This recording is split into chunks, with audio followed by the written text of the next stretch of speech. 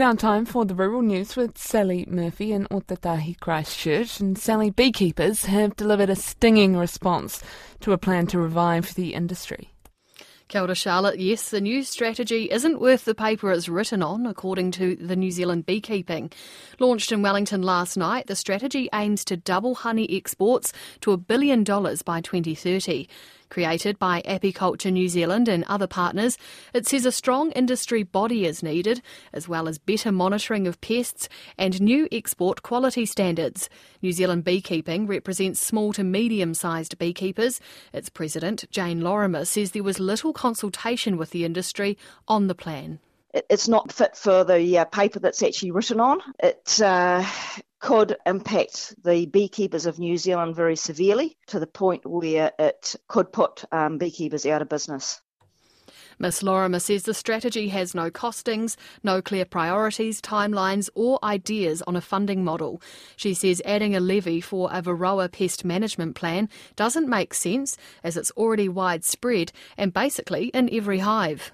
They're also suggesting a single body in that for the industry, which we would have a membership fee. So at the moment, all our industry bodies are voluntary, so that would turn to one industry body that we had to belong to. So those fees, and they're also talking about a decarbonisation sort of strategy as well.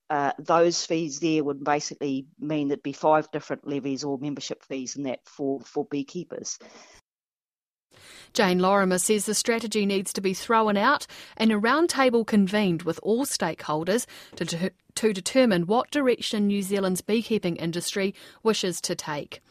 Meanwhile, Manuka honey producer Comvita has made a half-year loss of $3.2 million due to challenging trading in its top markets, China and North America. In the same period last year, it made a $4.2 million profit. Chief Executive David Banfield explains what led to the loss. In mainland China, half-one revenue was $33 million, down by 19% on PCP. This was primarily driven by the macroeconomic weakness impacting the premium consumer category. Sales in China are showing improvement towards a more stable trading pattern. North American sales were impacted by the loss of some distribution with one customer, inflationary pressure and a strong PCP. David Banfield says sales in the rest of Asia were strong, with revenue up 49%, and Comvita's full-year forecast of a $30 to $35 million profit remains unchanged, as its market share remains strong despite that weaker consumer sentiment. Results were mixed at the global dairy trade auction overnight. The average price was up 0.5% to $3,664 a tonne. That's the highest level since October 2020. However, the whole milk powder price, which impacts payouts for local farmers, was down 1.8% to $3,388 a tonne. The fishing industry is looking at ways to make the rollout of cameras on fishing boats more cost-effective. Industry leaders met with the Ministry for Primary Industries this week to discuss the camera rollout amongst other things. Seafood New Zealand's independent chairman, Greg Gent, says it was a good chance to have a reset of the industry's priorities and lay out the challenges. He says the industry is squeezed around cost and there could be better efficiencies in how the cameras are operated, like through the use of technology.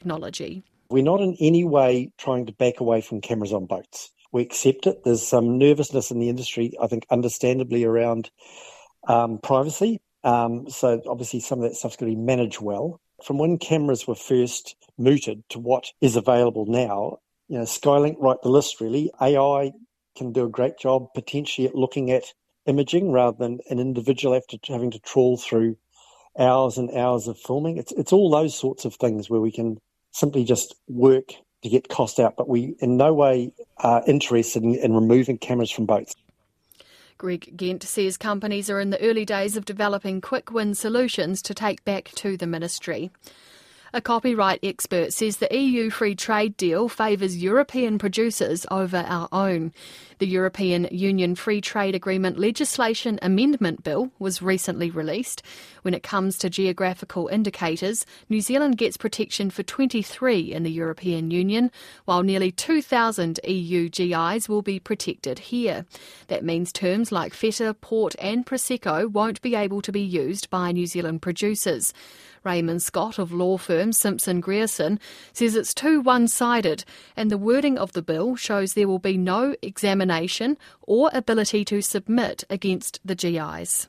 While the EU is getting protection in New Zealand, and what will be automatic protection for almost those 2,000 GIs, New Zealanders at the moment aren't able to register geographical indications in our own country for things other than wines and spirits. For example, a New Zealand producer wouldn't be able to register bluff oysters or manuka or pounamu for greenstone from the South Island. So what you're seeing is a very lopsided implementation or change to their regime where the EU seems to benefit significantly and New Zealanders seem to be left out. Raymond Scott says New Zealand's geographical indication regime is under review, but the free trade deal bill will be disappointing for producers here who are left wondering why they're in a worse off position than their EU counterparts. And lastly, animal genetics company Livestock Improvement Corporation says bacterial contamination is the most likely cause of faulty semen being used in over 1,000 herds last October.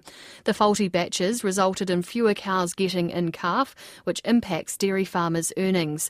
LIC Chief Executive David Chin says a review couldn't identify the exact root cause of the bacterial contamination, but recommended some changes, like improving quality checks, technical knowledge and training, traceability and hygiene at production facilities. He says LIC will implement all of the recommendations. And that's the Rural News for today. Kia pai tō rā.